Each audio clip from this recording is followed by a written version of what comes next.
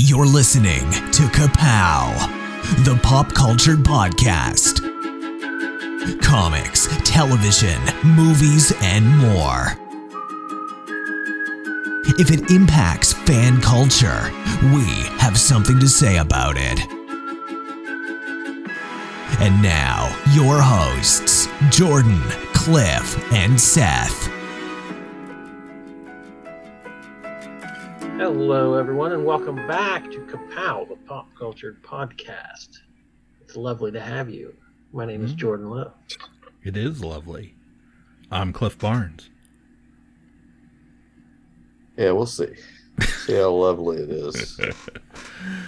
Trying to bring a little class to the joint. Yeah, I like it. Did I tell you guys we got a new cat? We saw some pictures. Okay. Didn't know if I did or not. I couldn't remember. It's been, So the old one never came back? Oh, no. She turned up that night. Oh, so you have two cats now? So we have two cats, double the cats. Right. And, So you jumped the gun on replacing the first one? Yes, yeah. No, she only, Yeah, no. Our cat we've had the last, believe it or not, it's been like 5 years already, right? That's one of my favorite anecdotes from our shows. Your cat story. Yeah. Chewing through the cardboard box. Sinking her claw into my neck.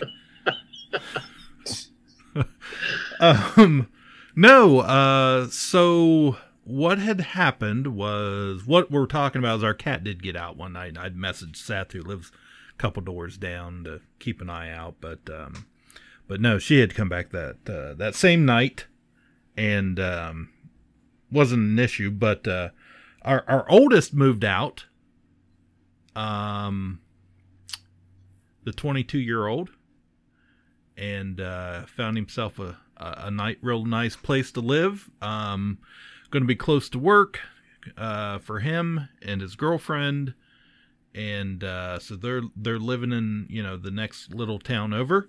And Alicia had been saying, because our cat, we've joked around about what a butthole she is most of the time, and Alicia had been saying for some time now, months and months, that she felt she wanted another cat, and to quote her, one that loved her. And so I had seen online one day that our local Humane Society was full of cats and dogs, and they were having an event one weekend where I think for cats the adoption fee was like $20, and so it was like 50% off all cats. Take as many as you want. So I had told her, I said, hey, one day I said, it's like a Saturday, I said, why don't you take Carly and you two go down and just take a look around, see what they have. Not necessarily bring one home. She called me 2 hours later, already had one, and was just like, oh, what do you think of this? And I was like, it's already in the car. Like, I think you've taken it, you've claimed it, and so we got this little 6-month-old kitten, and got a mail this time, and they sent me a picture of the cat. I was at work, and it said something like, oh, what do you think of Axel? And I was like, nope, that's a terrible name, I don't like it. And I said, keep the cat, but what do lose the name? What do you think if we call it Lando Calrissian? And they didn't fight me on it, so so we got a Lando and a butthole. Exactly. Does Lando love your wife? He Did she does. get that affection that she needs? I think this cat loves everything and everybody and everyone, and it's been really great.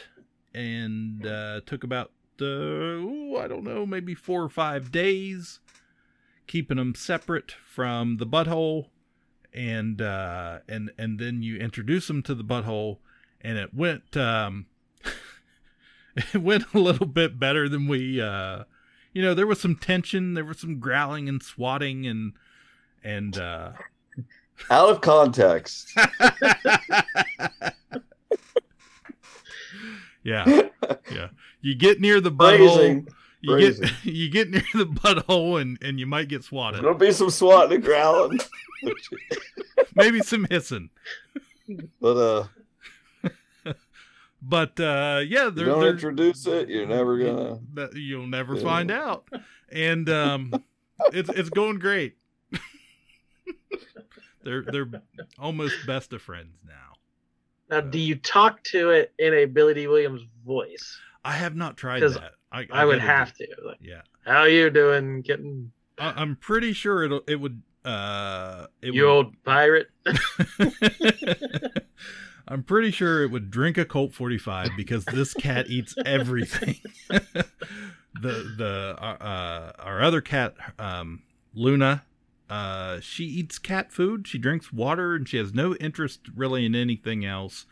And this cat will try and snatch it from your hand. So I'm pretty sure Colt 45 would not last too long around old Lando Calrissian.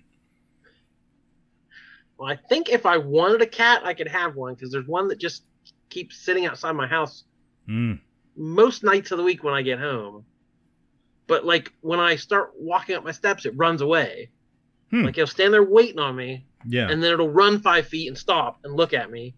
And then as I get closer, it'll run away a little further. Like he wants to. Like I feel like if I left my door open, he'd come in at some point. But I'm not going to do that. Just to tease you and then run away. But he flops down on his back and like shows me its belly, like it wants to be petted. But then if I get closer, it runs away. So it's trying to introduce you to the butthole. It's a complicated cat.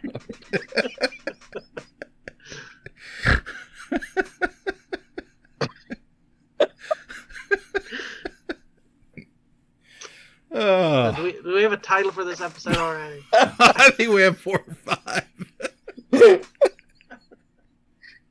Oh my god. So, okay. Yeah. Wow. What we got tonight? Well, we were still talking about movies. Okay, I watched a movie called Willow.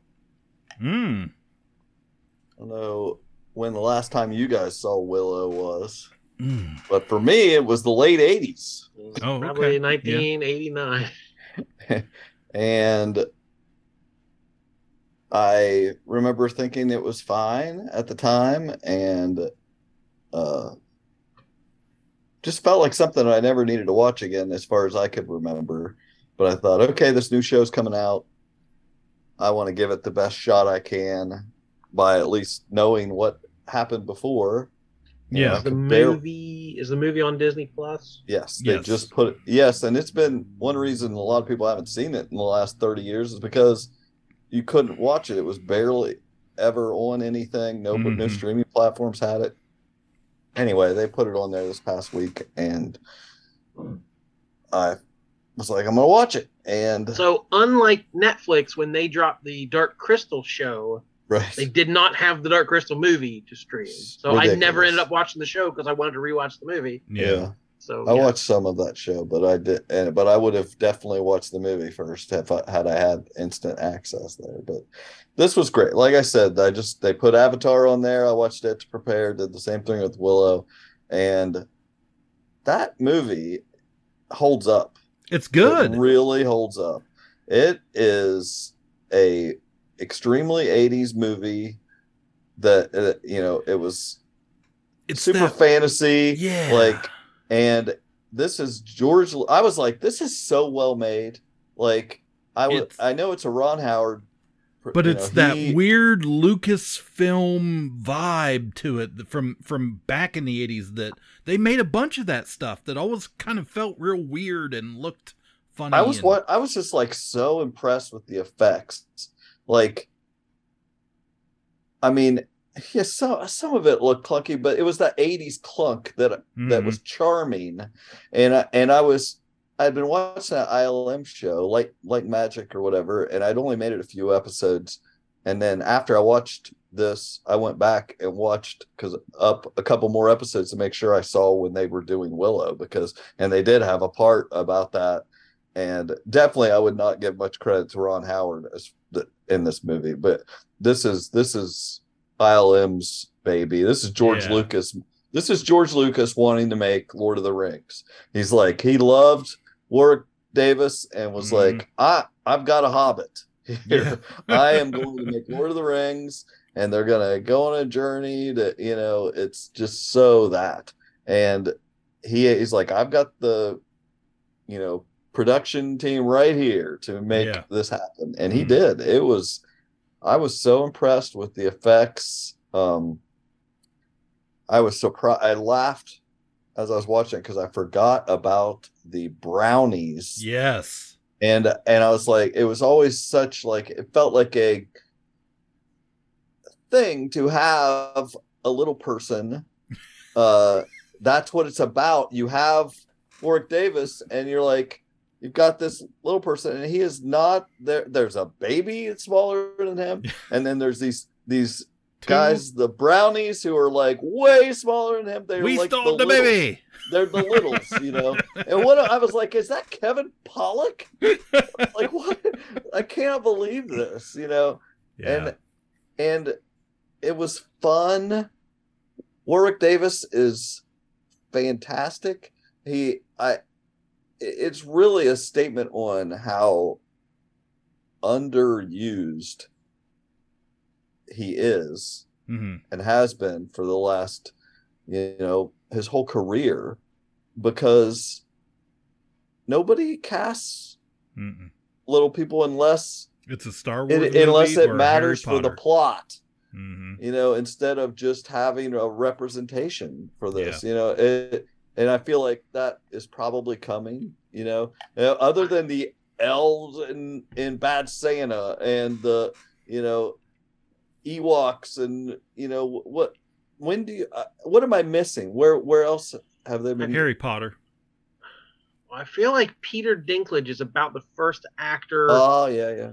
Who has been in stuff that's blind to that, because he is just such a good actor and such a big star. Yeah, he's kind of broke down the door a little bit, but it's still they put him in the Elf movie. Right. A lot of it is still based on his size. Yeah, but I really enjoyed the movie. I mean, it's got a lot of female characters, and like the whole. I mean, you have two sorceresses shooting spells at each other, slapping each other in the face, punching. There's a baby in a sacrificial bowl. It's one of the great baby performances.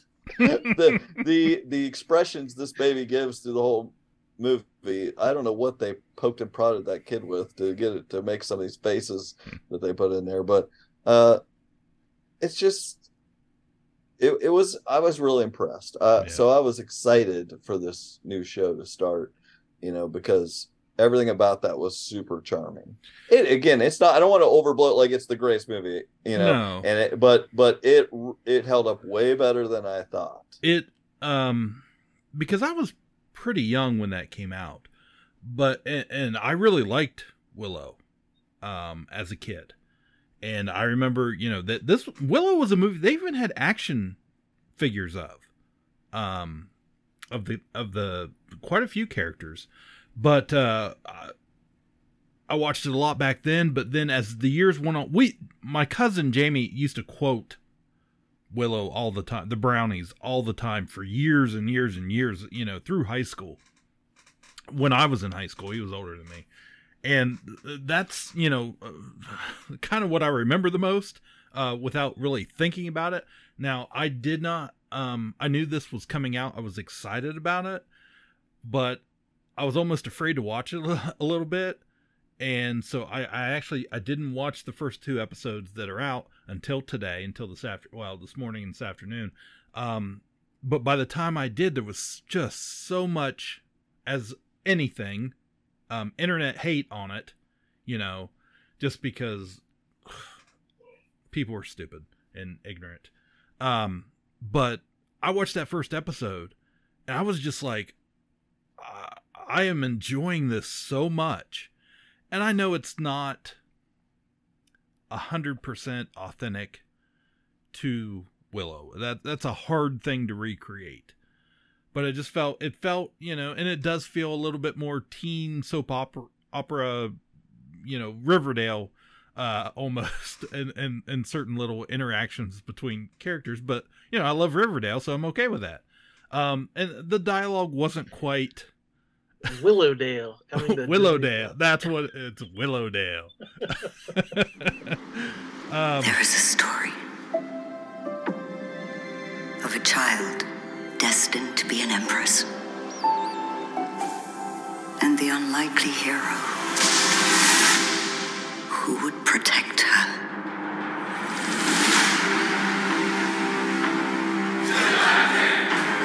There is a balance between all things.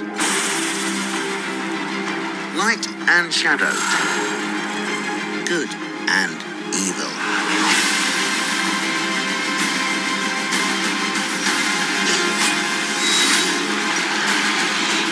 When that balance is upset, the universe corrects.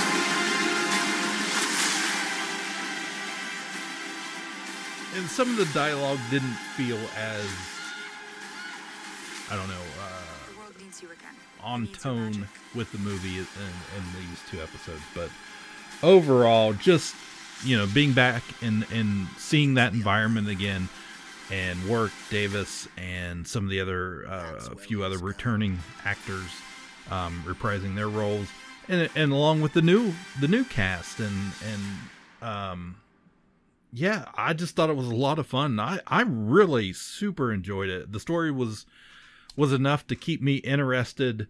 And with that, the big reveal on the on the end of the first episode, because I'll be honest with you, the first 10-15 minutes of that first episode, I was looking at that that Erin Kellyman that was in Solo and in Falcon and the Winter Soldier, and I'm looking at her red hair and I'm like, oh, okay, that she's going to end up being, what happened to Laura Dannon.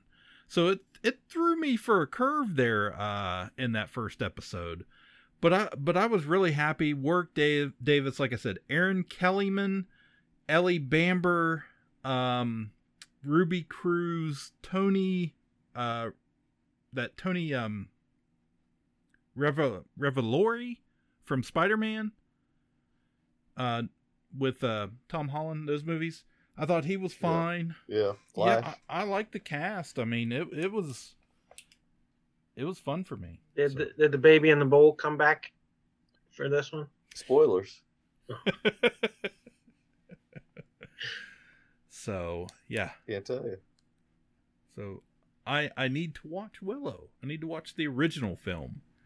So, Jordan, you didn't see this one yet?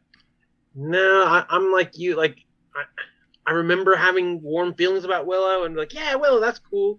Or anytime there's a Willow reference in anything, it makes me laugh. Yeah. Like the character in Reservation Dogs is named Laura Dannon, and people are, oh yeah, Willow, I love that. Like, everyone gets the reference immediately. Like, yeah. But I haven't recollection of it whatsoever beyond that, and just haven't got to the show yet. What I don't like about it is very Knight's Tale. It's there's modern music stuff. The kids talk with slang that is not true to the setting. It's ridiculous. Like it's Willow did not do that. The movie that's not what Willow was. So what you have is Warwick Davis trying to be serious, and and these kids say it just takes some of the gravitas out of it. Yeah. But as a Disney show, We're I'm laughing, everyone, because I just sent them a message. Unrelated. Totally unrelated, but was really funny. Yeah. Sorry. I thought it was a baby in a basket for a second. I can't wait to send him this. I knew what picture I wanted right away. I've been searching for it for the last hour. We're going to be blocked from his Facebook page. Anyway, oh, shoot. Stuff like that. But yeah, Willow, Disney Plus, Willow, the series. Yeah, I liked it. It was fun. Revisiting. Yeah, I'll keep watching. I was a little sad that that we're not going to get Val Kilmer, of course, but right. Mad Mardigan. I'm curious how they're going to handle that because they can screw it up for sure. The other big Disney Plus series we've been following that has wrapped up now in a great way was Andor. I don't really recall what episodes we talked about and which ones we hadn't. I was hoping Jordan would have that written down. We have talked about the first 7. Hmm. So 8 through 12 we have not talked about. I feel like that's a lot. That's a lot. Where we left off is when he had just gotten arrested. So everything from the prison to the end, gosh. we haven't. I definitely feel like who have I been talking to about this? Yeah, no doubt. I feel like I talked about this. I don't know. It was great. The show's freaking great. 3 of the. Well, I honestly think the 3 best Star Wars monologues ever were in this show. At least the 2. The top 3 best speeches ever made in Star Wars are all in this show. 2 of them are in the prison escape.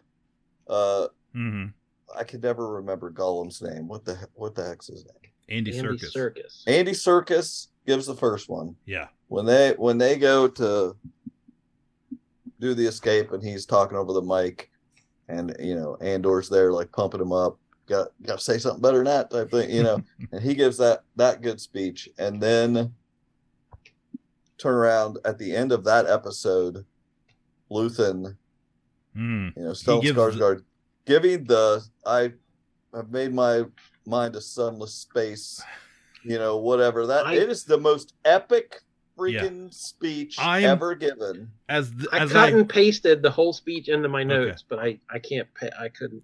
You can't deliver it the same way. Oh, just pop it in here, Cliff. And what do you sacrifice?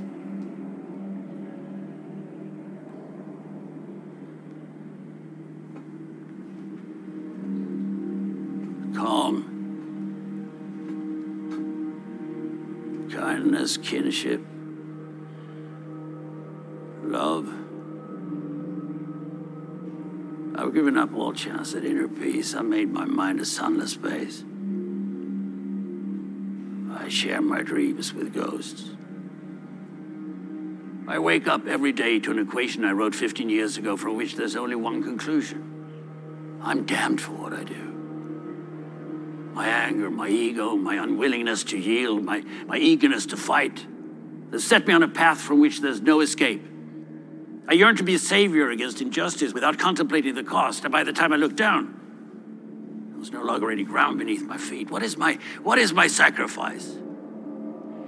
I'm condemned to use the tools of my enemy to defeat them. I burn my decency for someone else's future. I burn my life to make a sunrise that I know I'll never see. Now, the ego that started this fight will never have a mirror or an audience or the light of gratitude. So what do I sacrifice? Everything!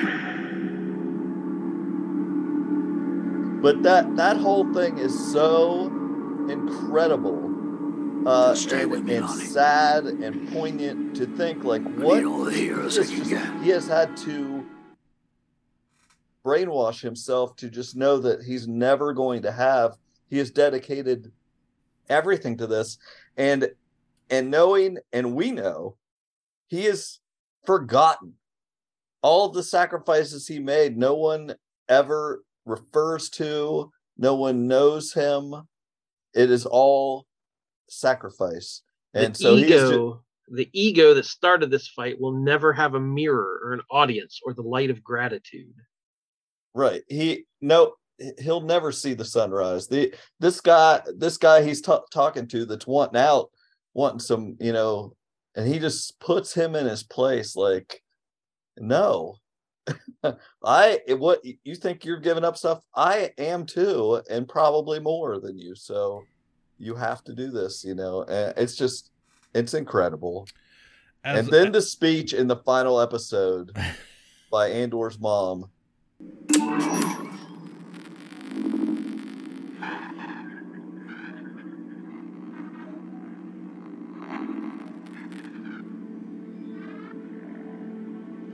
My name is Marva Carassi Andor. I'm honored to stand before you. I'm honored to be a daughter of Ferrix, and honored to be worthy of the stone. A stranger. Feels if I can see you. With their truth.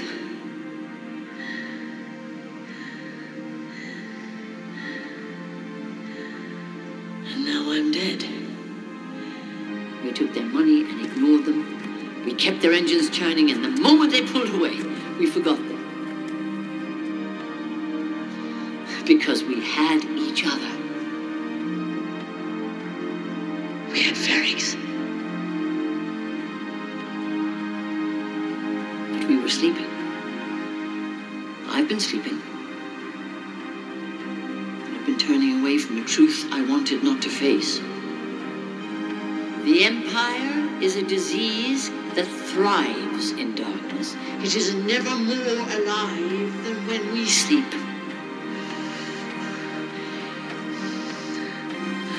Tell you this. If I could do it again, I'd wake up early and be fighting these bastards from the start. Fight the Empire!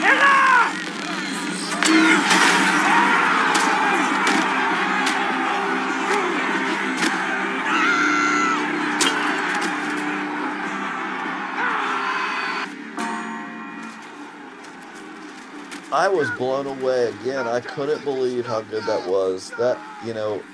I thought in the Luthen speech, I thought this is the peak. Yeah. It can't get any better. There's just no freaking way. And maybe in all of Star Wars, they will ever top that moment. Right. And then they pretty much do. Yeah. Like, as far as an inspiring speech, it's like, oh my gosh. What set up so perfectly by 12 episodes of the Empire looking down on these people and we're too big, you can't hurt us. We've ground you beneath our feet. These small things can't do any damage, and these people don't matter. And then, like, having this one old woman's voice punch this giant hole through the whole galaxy-wide empire is like, you have to. I feel like we don't. This is we're seeing we're in a different time now. This stuff feels very relevant. Yeah. And they found this show, this is the first time for us that Star Wars feels like what I think was originally intended. Those guys were coming off of a time when they made Star Wars, that to us, we grew up, blah, blah, blah, we love Star Wars, lightsabers, yada, yada. Yeah. I'm not giving us any credit. I'm saying the people that made this had parents that were in World War II. That these people, when they said Empire, when they said Rebels, it had a different meaning to them than what it meant to us. We were like, oh, it's the Cowboys and Indians. No, this meant something and was a reflection on a reality they grew up in. And this is the first time for us, I think, that it's being shown to us all the sacrifice that really comes along with that. And we can reflect on what's going on in our real lives where we're dangerously close to things like this. And how if you don't vote, if you don't say something, you are choosing not to. You're choosing to go along with you're complicit with the Empire. I'm not gonna, help you escape. I'm not, I'm just gonna put my head down and do, make my Death Star, and it's just come full circle, I think, to making Star Wars relevant again, instead where our generation just really leaned into the toys and the fun of it. It's made it a serious thing that I don't know that they ever tried to add the depth in the flight. It was just in their the guys in white hats and the guys in black hats. Yeah. But I feel like those guys making it though, still it had a different meaning to them. Well, I mean, obviously the Empire, the Imperial uniforms were purposely designed to look like Nazis. I mean, that was done on purpose. We know that. But yeah, I mean, for most of us, our generation, our age, when we were growing up, it was the 80s and it was just fun and everybody's on coke and just having a great time and buy more toys. And so, yeah, we just hadn't lived through that. I saw a blurb that said Gilroy, the creator, that he did this huge deep dive into history and read and studied and researched fascist governments and uprisings throughout history, actual rebellions in the real world, to really research how small clusters of rebels formed in opposition to fascist governments. And so he was definitely trying to add a real world flavor to it, and it said all the little details from the costumes to the settings, the houses and cities, just everything, just every detail added a little bit of texture to this. It was just wonderful. Yeah, the series, I mean, it's amazing some of the things they did to throughout the series, just easing it in there, the playing that funeral procession through the at the beginning of every freaking episode leading up to it. It was just like, oh, that's what that music was like this whole time out, that I'm going like, oh, this is new, this is different. And going back to Marva's, is it Marva? Is it Ava? Whichever. I think it's I don't know. Marva. Whatever. Her speech. Mulva. Mulva. Yeah, going back to that, I'm glad I watched it and then found some information out, because I'd seen something a few days later about, and I kind of going back and watching it now, I think it's probably true, but they definitely, I think, edited out the first F the Empire. I think I'm pretty sure in the original she says F the Empire, and Disney changed it to fight the Empire, but it doesn't quite. I don't think I heard somebody talk about that, and I was like, I don't think I would like that. I just don't know if that word doesn't exist in Star Wars. Right. I thought the same thing, but then I was like, one of my, I talked about this on the podcast, I think when Last Jedi came out, one of my favorite moments in Star Wars is such a new thing, but in Last Jedi, when Finn is fighting, they're about to be killed, and he ends up he's fighting what's her name? In the Silver Phasma. Captain Phasma. Yeah, and she says, you scum, and one of my favorite lines is when he stands up and he says that, you rebel scum. Yeah, I love that. That's the S word. My son thought that was the S word when he was a kid. But that's a far cry from the F word. Yeah. And I think in the moment, if I was watching it, I would have been like, yeah. Exactly. But I'm glad they didn't do it because I feel like it wouldn't have lasted long. That was fun for me. I feel like that just doesn't feel true to Star Wars. Well, that was my original, like, oh, that word doesn't fit, and it's Star Wars. It's for everybody. You don't want to go that far. But then, in that moment, though, like, I would have totally been like, oh, I'd have loved it. Yeah, that was perfect. So, but yeah. But they don't want that word on Disney Plus. No, definitely not. Otherwise, another moment I really got me a little bit subtlety. We spent this whole series with Mon Mothma and learning again the sacrifices she's making that no one's seeing. They don't know the stress she's under, the danger she's in, and it's how far she's willing to go and what how far out on the branch she's gonna walk. And she's having that meeting with the guy who can get her the money, the shady guy. And we've established their tradition and their, the arranged marriages and stuff. And he says, how he has a 15-year-old son. And like my jaw dropped, like, holy crap. Like, is she going to pimp out her own daughter for the rebellion? And that whole, like, just in that one little line of just him mentioning he has a son, like all this implication just crashed down like a ton of bricks. I was like, oh my God, they are so complex, and your feelings of like, well, it's the right thing to do, but no, it's not. And with her, she did something that she knows that will harm her daughter, but it's for the greater good. And if her daughter wasn't being such a shit, her daughter is like, to spite her daughter is leaning into all the pomp and circumstance of their position. Like, she was in a arranged marriage, so her daughter is probably all for it. Her daughter likes all the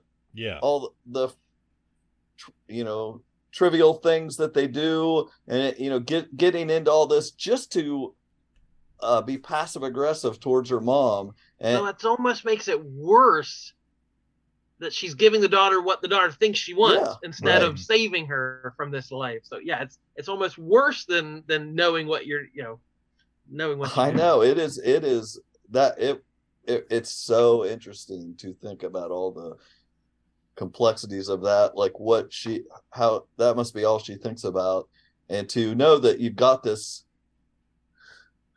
husband and daughter that think you're just too political. I don't recall. Why do you have to waste, we have people in our lives that think of us that way, and it's like, somebody's gotta be somebody, you have to think about this stuff, and to spite her daughter does this stuff. It's just, to think that you're going to go ahead and just lean into it.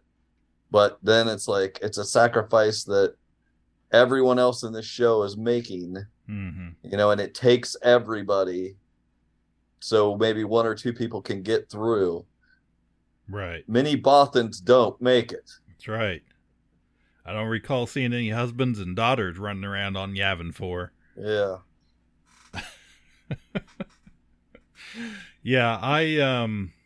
Yeah, man, every episode was just great. I absolutely loved it. I mean, this is some good ass Star Wars. The word I hear is that regardless of viewership, Disney has got the message as far as how well liked this is, and this tenor is supposed to carry on in some other projects. Like they have seen how much this has sparked with people. Like, we don't just want the Easter eggs.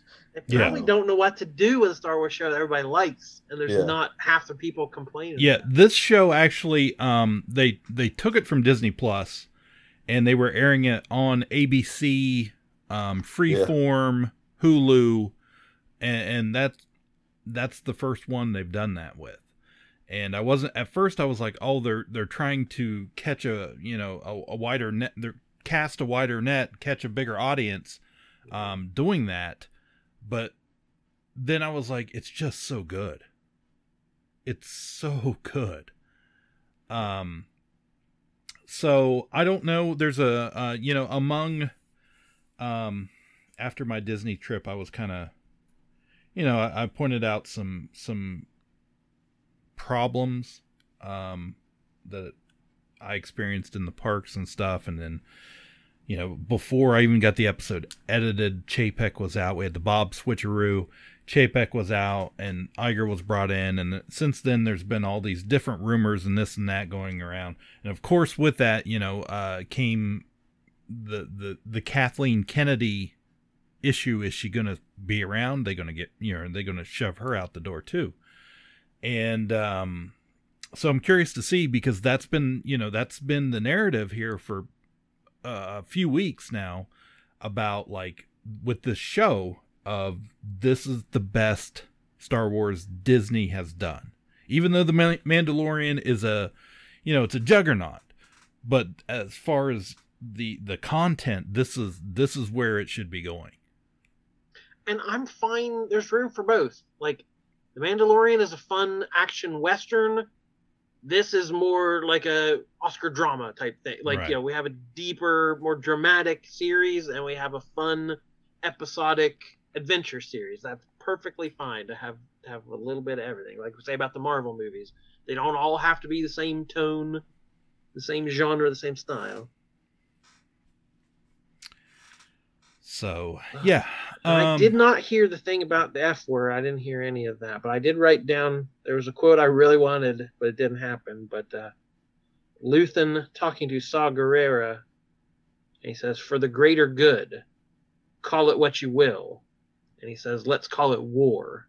And I really wanted one of them to turn and say, "Star War." So again, in the moment, I would have loved it. They were doing that. I would have looked back and been like, "You're right that in the Mandalorian they would have said Star Wars." Yeah, totally. But they knew where to stop in this one. They're like, people will get it. Yeah. They're all saying Star Wars in their houses. The other thing, the torturer, the guy that played the sound that haunted Bix, was named Dr. Gorst. And he was a real creepo. I really want to meet Dr. Gorst Jr. So that's why in my head, I started calling him Dr. Gorst Jr. So at the end, Cyril rescues Miro, who we've been shipping, the two awful Imperials, Dedra Miro and Cyril Karn. They all end up at the funeral together. So what do we think of that? That was a very charged scene. Oh boy, that was. There's some sparks. Yeah, there was some fascist acting. Sparks flying. Yeah, I'm glad there was no kiss or anything there. That would have seemed so silly. Yes. But yeah, I feel like they're just, that was not exactly where I thought it was going to go, but it definitely had a different prediction. But which I don't like. I don't want things to work out for him. Like, no, definitely no. There's two things. Those were the two things that I thought I did that I didn't like the way they play. I'm not saying it's wrong or anything. I'm sure, whatever. But I wanted him to just be forgotten. I wanted him to be a try-hard, that just gets eaten up by the system. Yeah, doesn't work out. Like a soggy bowl of cereal. Yeah. And just another blue puff. I also am not into the post credits where we find out that the pieces they've been making, he's building the Death Star that ultimately he will help blow up. Yeah. That will blow up him. I would have so much more loved to find out that they were making nothing. Mm-hmm. That they were just keeping them busy. Yeah, it was all that it was just a part of space trash that they were throwing onto a dump somewhere. That maybe if you get transferred off of this, that you go take those apart or something. It's like I would have thought that was so much. It was just a busy work to keep them the prisoners busy. Well, the whole problem I think I would have had with that, had that happened that way, was like he was arrested for doing nothing. He was just in the wrong place at the wrong time. Cassian was. Well, they got detained because there were some protesters that were running by him, and he gets arrested for doing nothing, gets sentenced for an unruly amount of time that turns out to be forever because they're just transferring prisoners. Once their sentence goes up, they transfer them to another prison to do more work until they die. Because people are rebelling currently. That's their reason, though. Yeah. I feel like the implication there, you're saying that they're doing this to just get people to work on the Death Star. And I felt like I felt like that wasn't what they were telling us in the show. It was they were arresting these people because people are starting to rebel. Let's just snatch them all up. So I would have loved if it was just them just giving them something to do. I think that the funeral on Ferrix was really, like, to me, it was the first, or at least one of, or mostly the first open, sign of rebellion. Everything else has been a robbery, or it's been, just kind of they're trying to keep themselves secret. But they were talking about it in their meetings, everybody. Yeah. That was the issue, why they upped the sentences and stuff. That's why they said it. There wasn't it wasn't for the public. They said it. We were seeing the inner meetings where they said that's why they were going to up the sentences. They didn't say so we can build the Death Star. Right. I saw people arguing this exact same thing online, whether we needed that or not. And also I saw people saying they thought it was just busy work. But to me, this doesn't feel like just it's a Star Wars reference. The Death Star is a very iconic thing. That's what these shows, they put in these sets and species and stuff. But this one felt earned in a way of this is what it's all been leading to. We've shown the Empire growing, their reach is expanding. It's harder to keep these outer rim planets in line. It's all leading to the Death Star. As far as where that's where New Hope starts. That's where this is the prequel to that's where Andor ends. In story wise and in meta storytelling wise, it's all leading to the Death Star. So that made sense. I just think it's so. This shows so. They've done such a good job of not being obvious, and the obvious thing has been they were making parts of the Death Star. I get that too. I just think I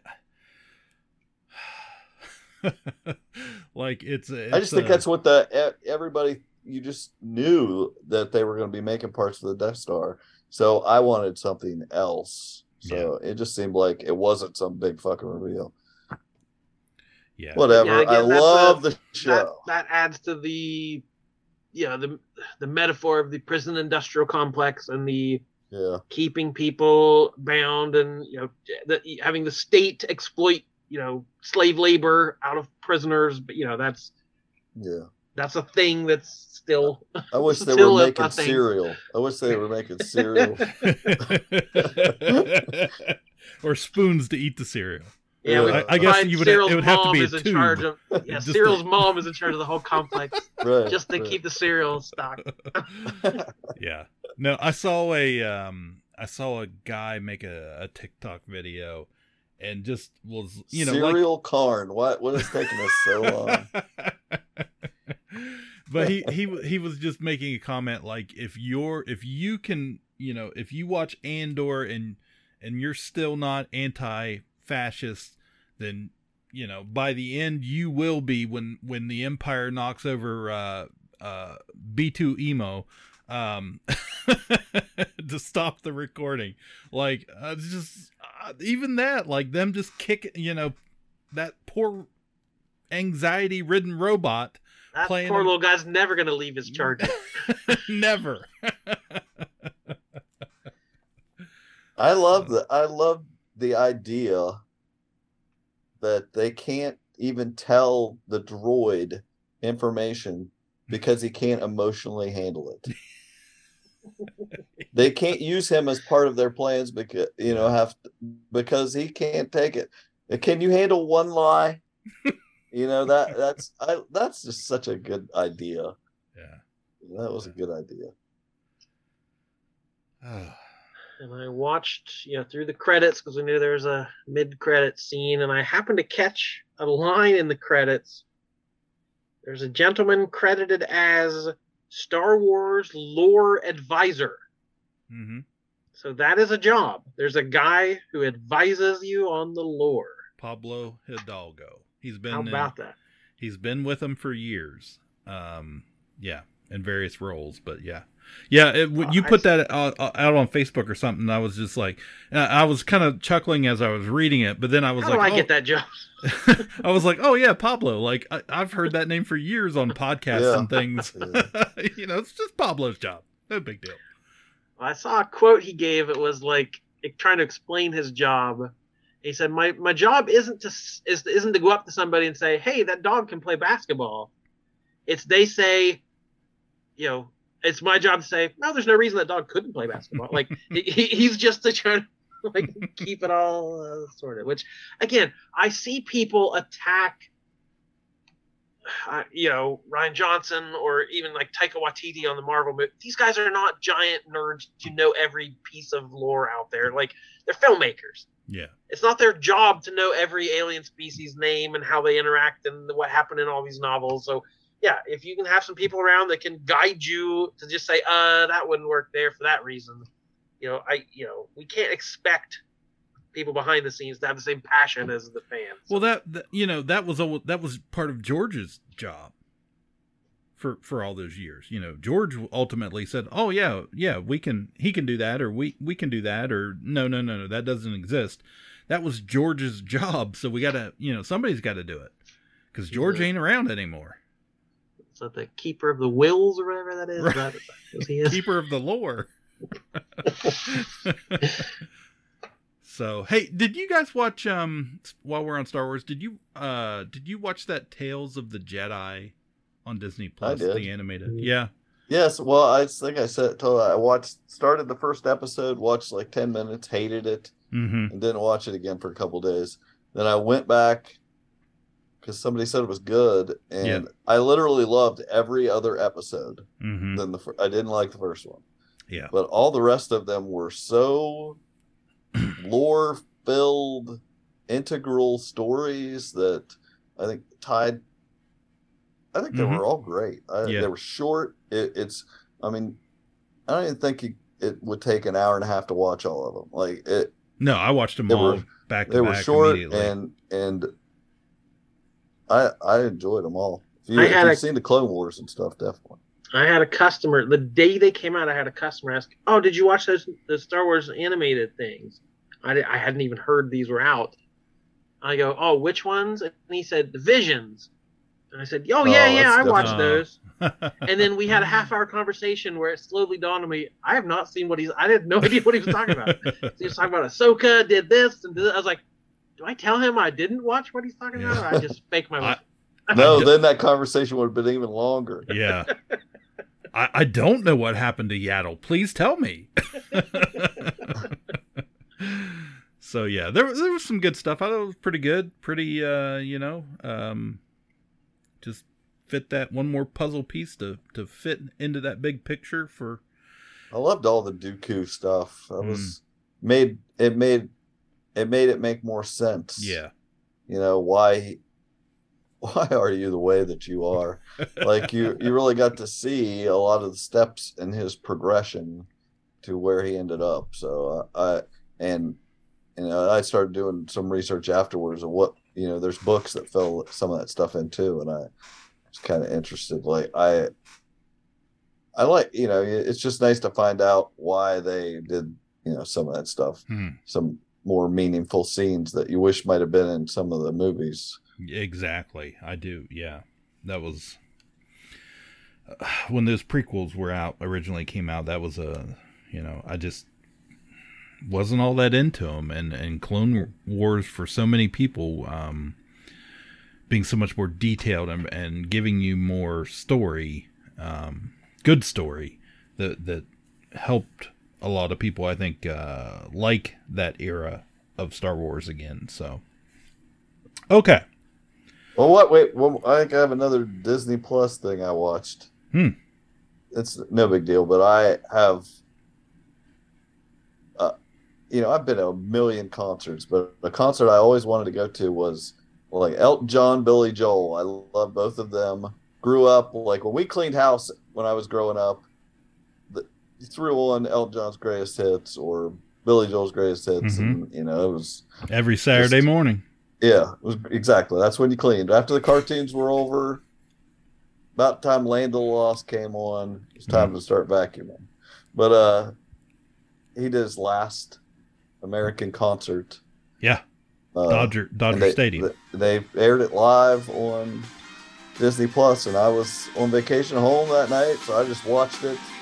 And felt like I finally got to see him, and it was really good. It was really good. I agree. I liked it too.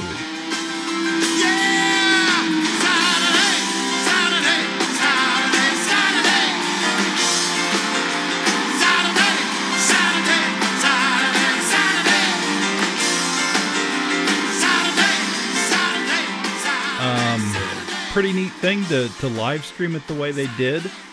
I think I mentioned, that there were a bunch of course, celebrities and Disney executives at that concert, and Bob Chapek was supposed to be part of it, and that's when people's phones started ringing. Hey, Bob's out the door. Right before. Don't let him introduce this. Yeah, exactly. Yeah. So, but I thought it was really great. It's so. Elton John, I guess sometimes for me, I forget, he's like this 80-year-old man now. Yeah. And he'd play a song and then stand up and go, and then something like that and play their song. It's hilarious, but he's just so lovable.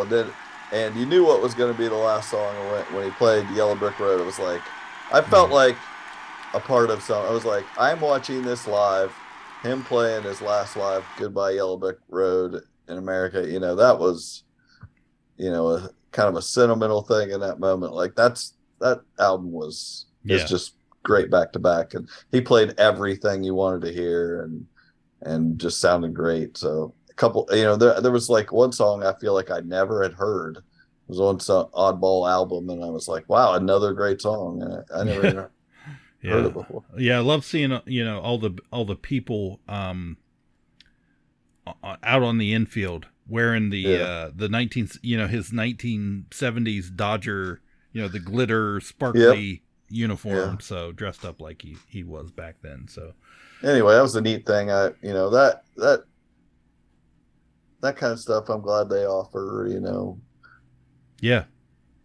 When moments like that happen, somebody shows them. Right. Keeping on Disney Plus, I watched, I mentioned to you guys a couple days ago that I watched kind of like a documentary style program on there called Mickey, the Story of a Mouse. 3 simple circles, a quarter and 2 dimes, probably the most universal symbol ever created by man or mouse. Hi, Mickey! What is it about Mickey Mouse? Mickey Mouse to me is light. There's like a lot of dark in the world, and he's hope. It's magical to be able to channel all of our hopes and dreams, the innocence that we eventually lose and would like back. Never lose sight of one thing, that it was all started by a mouse. The story of Walt and Mickey wasn't just one continual success after success. It was stumble after stumble. Mickey Mouse started in the Roaring 20s, but almost immediately the Depression fell. You have groups saying, we want Mickey to help get us through World War II. The American dream has suffered, but Mickey is able to bring that back. Just like America split in the 60s, Mickey Mouse split as well. And those coexist in this one character. If you have an issue with authority, Mickey Mouse is your guy. Mickey has taken the world by storm. This is something otherworldly. He gets so big that he becomes this reflection of who we are. How is that even possible with this little mouse? What would a culture from another planet think? And I wasn't exactly sure what I was getting into, how they were going to approach it, if it was just going to be documentary style, straight up, very fluff. Mickey's the greatest thing that ever happened in the history of the world. And there was a little bit of that.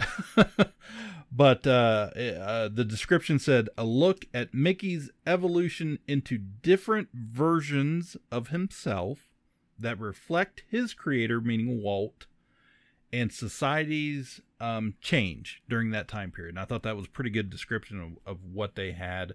And as they're telling it throughout the show, it's showing an artist making a new Mickey short for the show, which was pretty cool, using reference of older animation from different time periods, from Steamboat Willie to Fantasia to the 1950s Mickey Mouse Club and onward throughout time. And then at the end of the program, they showed you got to watch the actual short, but which made the short better because it gave us this long history lesson on how we got to that point where we are now with the character. But it was really cool just showing him, like I said, the different versions, his different aspects of his personality, how he started out. Back in the black and white cartoons, Mickey could punch somebody, Mickey could get angry, Mickey could show a lot of emotion, and how that was taken away and given to other characters like Donald. Donald, became Mickey's anger. Goofy became Mickey's playfulness and curiosity sometimes. And just how they incorporated different things they took from Mickey into other characters so they could still show you that, but not, to where Mickey just became something that there are things he can't do anymore at certain points in history, especially throughout World War II. And it was an honest, there was some unusual honesty from the corporation about those, old 1930 shorts of Mickey in blackface and racism and just not representing everybody. And so that was nice. It was refreshing.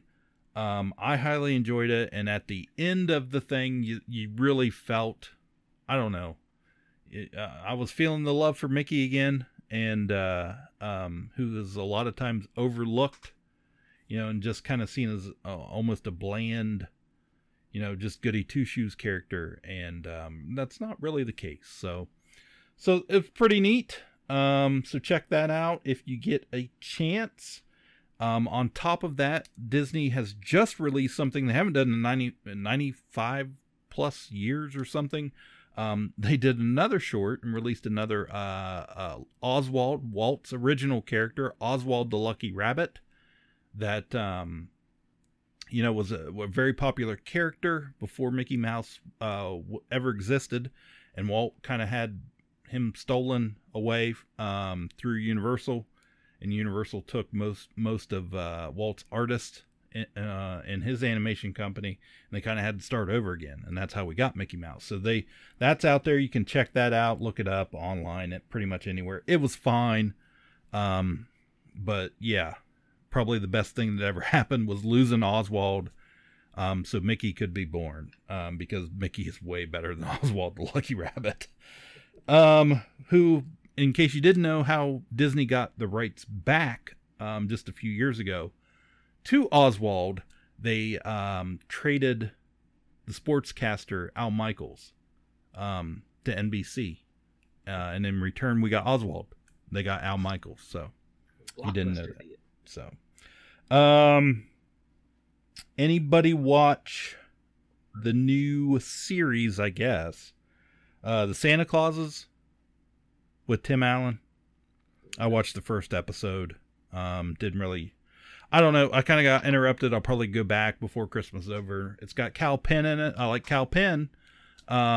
So it's continuing the Santa Claus movies starring Tim Allen and various others. As this is basically a story of like him, being older and getting to that, retirement age more or less, and finding a successor to be the new Santa Claus. So also doesn't somebody have to kill him? Isn't like the lore? Somebody's got to fall off a roof. Yeah. So it's all about that. There's a few episodes. Like I said, I just watched the first one so far, and then it's Christmas time. We've been talking about Christmas.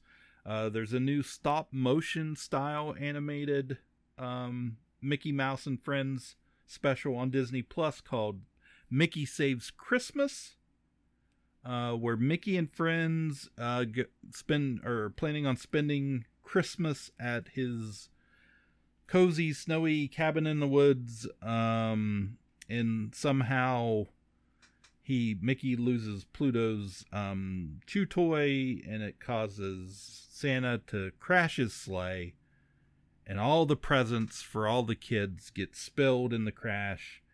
And so the children of Hot Dog Hills aren't going to... I knew you'd like that. Sorry. The children of Hot Dog Hills. Yes, the children of Hot Dog Hills are not going to get Christmas this year, so Mickey and friends have to go to the North Pole and save Christmas. So I watched it. It was fine. I liked it. It was cute for little kids. The animation style is not used enough, but this is very Mickey Mouse Clubhouse type, age group and vibe, as far as that goes. So I think that's all I got on that. I don't know why all this Disney talk is reminding me to mention that Atlanta is over. At our fourth and final season, wrapped up the show. Donald Glover, Brian Tyree Henry, Zazie Beetz, Lakeith Stanfield. Phenomenal ending. The previous two seasons, I don't think didn't live up to the first season was terrific, and then it didn't quite live up to everyone's expectations, I don't think. But this fourth season I thought was terrific. I especially loved the last few episodes. Everyone got a spotlight. Everyone got kind of a solo episode, or real intensive character episode. One of them was even about Disney. We tried to get Cliff to watch it, but he won't do it. I've had a lot going on, so I'm gonna watch it though. But I kind of want to watch Atlanta, and I want to watch the whole series. Getting to that episode, but yeah. So, anyway. But I adored the final episode. I thought it was such a perfect send off for this show, where they get invited to a high-end sushi restaurant with a black owner, and they don't want to go, and they spend the whole time looking out the window at the Popeyes next door, and they just want to go to Popeyes. And I thought that's such a perfect thing to show, is the balance between the high culture and the low culture. The high, we have to support this black-owned business who's taking risks, and he's doing the high-minded. But he might poison us. It was a little on the nose. He might poison us with this bluefish. We don't trust that we know what he's doing, and it's in an old Blockbuster. But we also just want to have fun and eat Popeyes and eat this salty, greasy stuff. So, I thought that was such a perfect metaphor at the end. I loved it so much. But yeah, very strong into a groundbreaking series over there on FX. Yeah, I'm sad it's going away, because I hope he knows what his next move is, because he's the Community movie. That's what it's going to be. Yeah, Coming back for that Community movie. That ain't it. That's what I mean. If that was it, I'd be like, that's your move. No, but he's not doing that as far as I hear. I want to know what his next. I mean, I'm assuming a movie. I'm assuming he will create. Do something smart. But he's so talented. Yeah, it's cool. Those other 3 people were basically unknown from this show and are now big superstars and have had great film careers. So, yeah, I feel like Donald Glover deserves to get out there and have the same thing. We also had Westworld canceled. Warner Brothers that is so fun with me. Warner Brothers is still chopping budgets and cutting projects. So the creators, Nolan and Lisa Joy, thought they were going to have a 5th season to wrap everything up. That was their plan, to kind of bring it all home in some capacity, but they're just going to let it drop. And HBO has let shows go longer than they should have because of critical acclaim or, even cult audiences. Even shows that weren't getting great viewership, they let tell their full story, but not this one. We're chopping the legs off. And I was debating coming back for a 5th season. These last 2 have completely lost me. I don't even know what's going on in the show. So we're never going to get a full. I would have watched it knowing it was the last season, but the show was terrible the last 2 years. So I saw people say maybe they'll do the Deadwood thing, and in a few years we'll get a movie to wrap it all up or whatever. But I don't know. I don't hear people out there, asking for that. Yeah, I'm glad I quit watching it. I feel like I made a good decision there. And one show that will never be canceled, no matter how much it fights. Yellowstone is back for a 5th season. Guys, this is the most watched thing on TV. Remember when this first came out and we talked about it? And it was this weird little show that had bears attacking people. And no, this is the most beloved show. So season 4 brought in 8 million viewers. It was the most watched cable telecast since a 2018 episode of The Walking Dead. So it had already. So season 1, it came out on streaming and built an audience, word of mouth. Like again, it doesn't have a whole lot of cultural cachet. I don't see a lot of think pieces being written about it or memes, but just people are watching it. So it built its audience little by little, and then it said season 4 exploded with these 8 million viewers. Viewership shot up 104% between the premieres of season 3 and season 4. So the opener for season 3 drew 4.2 million, and the 4th season premiere was 6.6 million, beating Game of Thrones. So that was last season. Season 5 that just premiered a few weeks ago was the most watched scripted TV premiere of the year. It was up double digits in every demographic, including 52% for the 18 to 35-year-old, which is the key advertising demographic. Mm-hmm. So even from it shot up last season huge. It shot up 52% more this season. 8.8 million viewers in its first airing on Paramount Network, which was up 10% from season 4. So it is up. They added, when it premiered, they also premiered on the CMT, TV Land. Like it was one of those, they premiered on like 5 channels. And so between all of those, it was 12.1 million viewers for the premiere of this season. So this is it, guys. This is the pinnacle of TV right now. I dropped off on it. I just was not there. It has things I like, but I really just kind of got sick of the same. Beth was a novelty that eventually wore me out. Like I have not. She's not worn me out yet. I love Beth.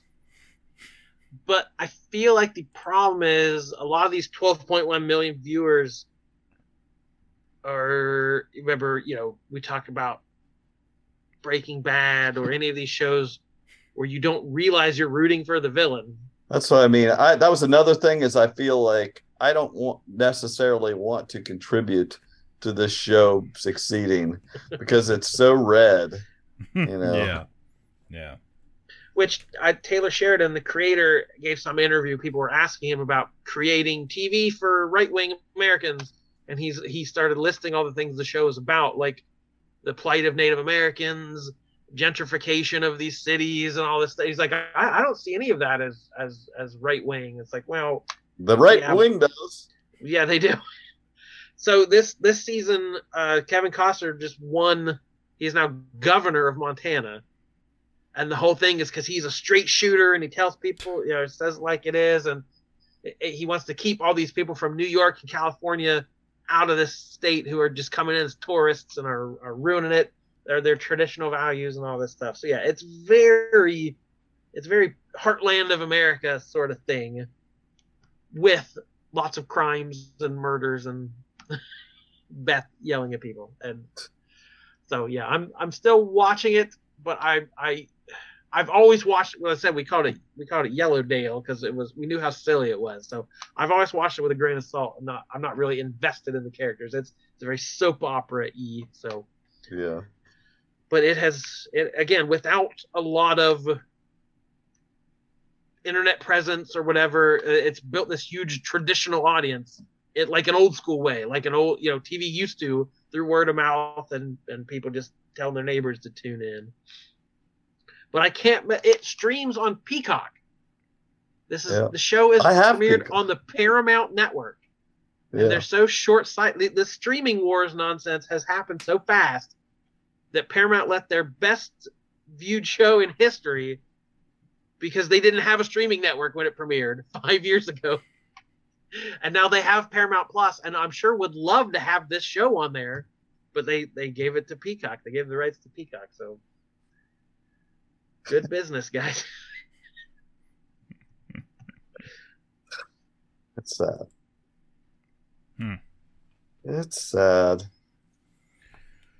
I finished Lock and Key. I know you asked me months ago if I ever watched the third season yet.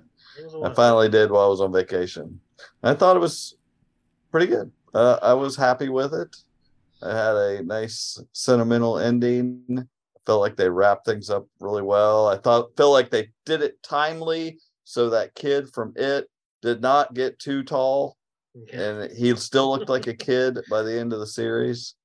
So, and they, I thought the casting was really well done, really well done, and everybody was good in it. It's not the books. The books are better, but you could say that about anything that you are in love with in its original form. I just really thought they did a good job changing things so it was different from the books and still made it, interesting to me, and I don't know. What did you think? Yeah, I also thought the ending was really satisfying, especially where Netflix gets such a bad rap. They always cancel stuff too early, and so many of these shows like Westworld, we're never going to get the end. So like to have a show that had an arc planned out and filmed it the way they wanted to and ended it the right way, I thought was really strong. My biggest criticism is what through the whole series is not using the keys.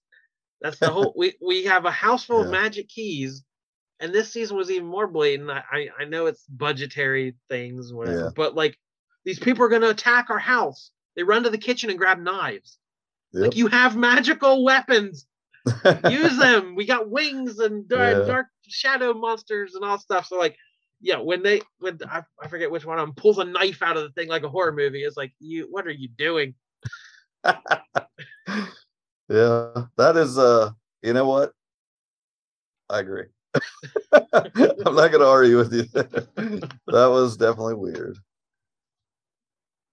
Definitely weird. But that's just a minor gripe. But I definitely liked it. I liked the kids. I thought they were really well done. Good. I don't know. I watched other stuff, but we talked about the goodest things. I think we did it. That works. Worked for me. Yeah, that's Okay. Happy Life Day. Yeah, I don't know how to end this. What have we talked about? Buttholes? Death Stars. Oh, that would have been a great twist if those circular things they were making were buttholes. Death Star buttholes. Oh. Gonna be a lot of rebels pitching fits, swatting, and howling.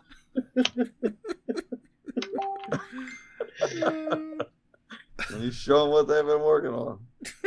What is my sacrifice? It's all those buttholes. All right. Thank you for listening. We hope you're having a wonderful holiday season, and we thank you for spending some of it with us. We will be back soon with more. My name is Jordan Malone. I'm Melora Dannon.